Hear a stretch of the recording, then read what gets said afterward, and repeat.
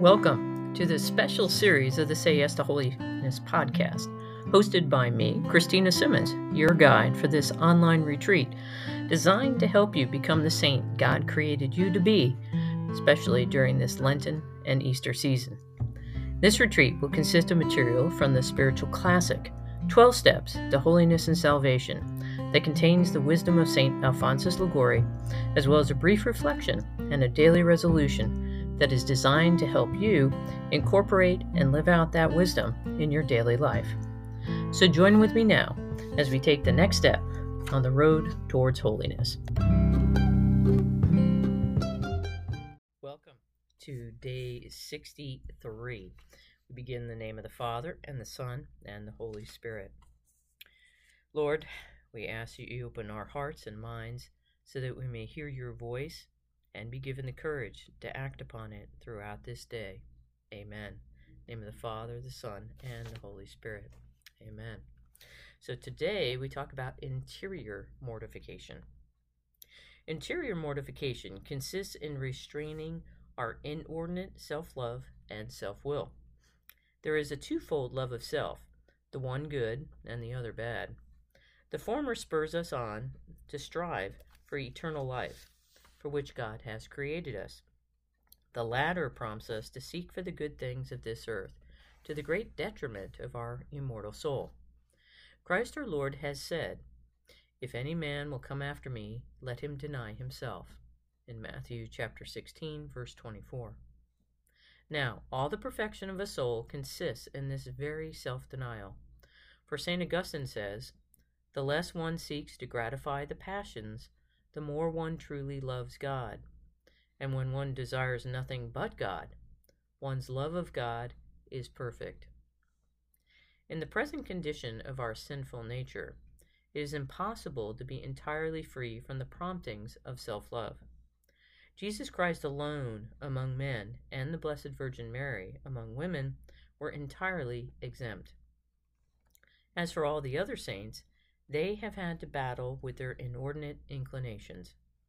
Interior mortification, therefore, consists principally in restraining and keeping in check these inordinate inclinations of self-love. The soul has other enemies, it is true, but the worst enemy of all is self-love. According to St. Mary Magdalene de Pazzi, quote, "Self-love is like the worm that gnaws at the root and destroys not only the fruit, but even the very life of the plant," unquote. The same saint adds, "The traitor that we have to fear most is self-love, for self-love betrays us as Judas betrayed our Lord with a kiss. He who conquers self-love has conquered all. Pray therefore without ceasing to the Lord, 'O God, do not let me fall a prey to my passions, which rob me of thy holy fear and of reason itself.'" Man's life on earth is a warfare. We hear this in Job chapter 7, verse 1. He who encounters an enemy in battle must have his weapons in hand to defend himself. If he neglects to fight, he is lost.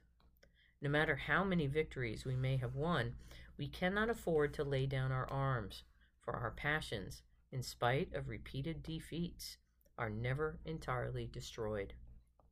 They are like weeds, says St. Bernard, that crop out again as often as they are cut off. Even when you think you have rooted them out entirely, they soon appear again. In the struggle with our passions, the most we can hope to attain is that their attacks become less frequent and less violent, and we ourselves better able to overcome them. One day, a monk complained to the abbot Theodore that he had fought for 8 long years against his passions and not as yet succeeded in subduing them. The abbot replied, "My brother, you complain of a war of 8 years. I have spent 60 years in solitude, and there was not a single day of that time but I was disquieted by some passion or another.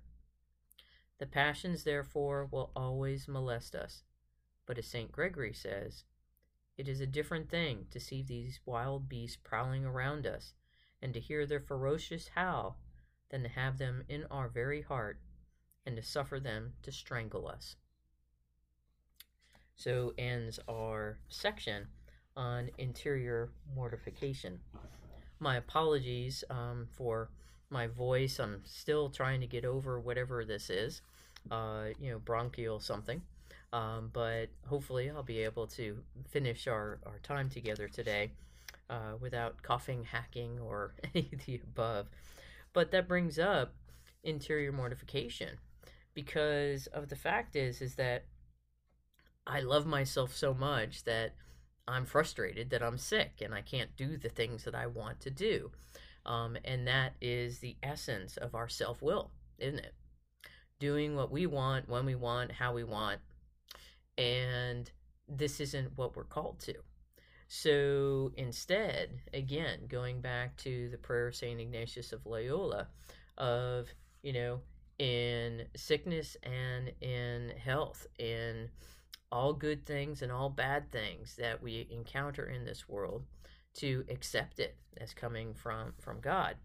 But the biggest reason for us to regulate our passions, to that doesn't mean that we have to stuff them down and not acknowledge that they're present, because that's even worse.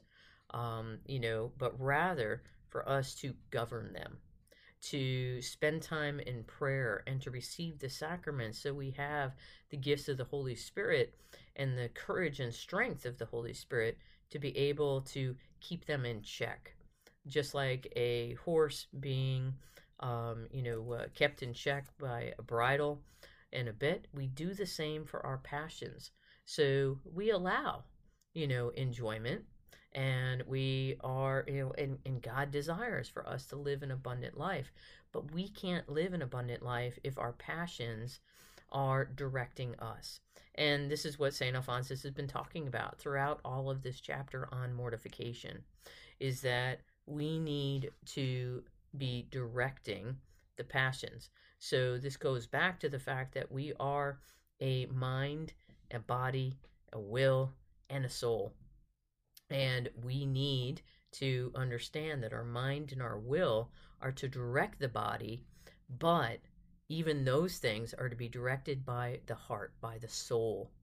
This is the understanding, and this is why Christ always talked about what is in the heart and is going to come out. So if what is in the heart is evil and is corrupt and is, bad, then that's going to come out regardless of how the vessel looks on the outside. This is why it's not how, what if you're washing your hands, but rather is about you're ensuring that the temple of your heart inside is clean. So this needs to be our resolution for today. It needs to be how, do an examine and determine, do I need to clean my temple? Do I need to go to confession? Do I need to go and receive the sacrament of Eucharist in order to be able to continue to keep that temple clean and holy and a good place that is going to give me the strength to be able to direct my passions?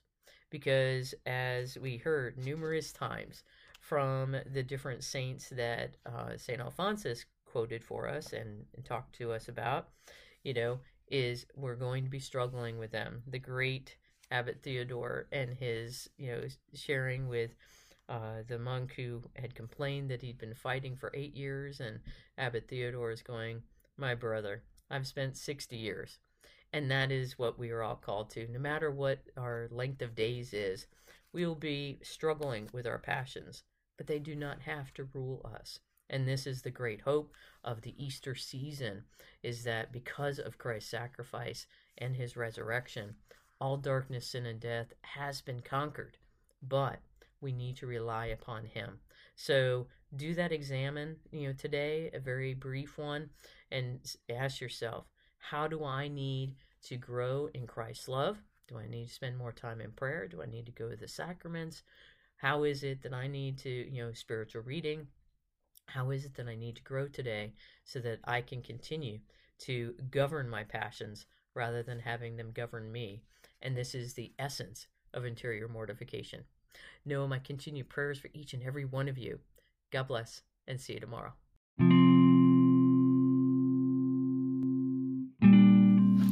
Thanks for listening to this episode of this special series of the Say Yes to Holiness podcast. I hope you enjoyed it. If you think others may benefit from listening, please be sure to share the podcast with others. Until next time, know my continued prayers that you be given whatever graces you need to do whatever it takes on the journey towards holiness, so that together we can tell the Master of Death, not today. God bless.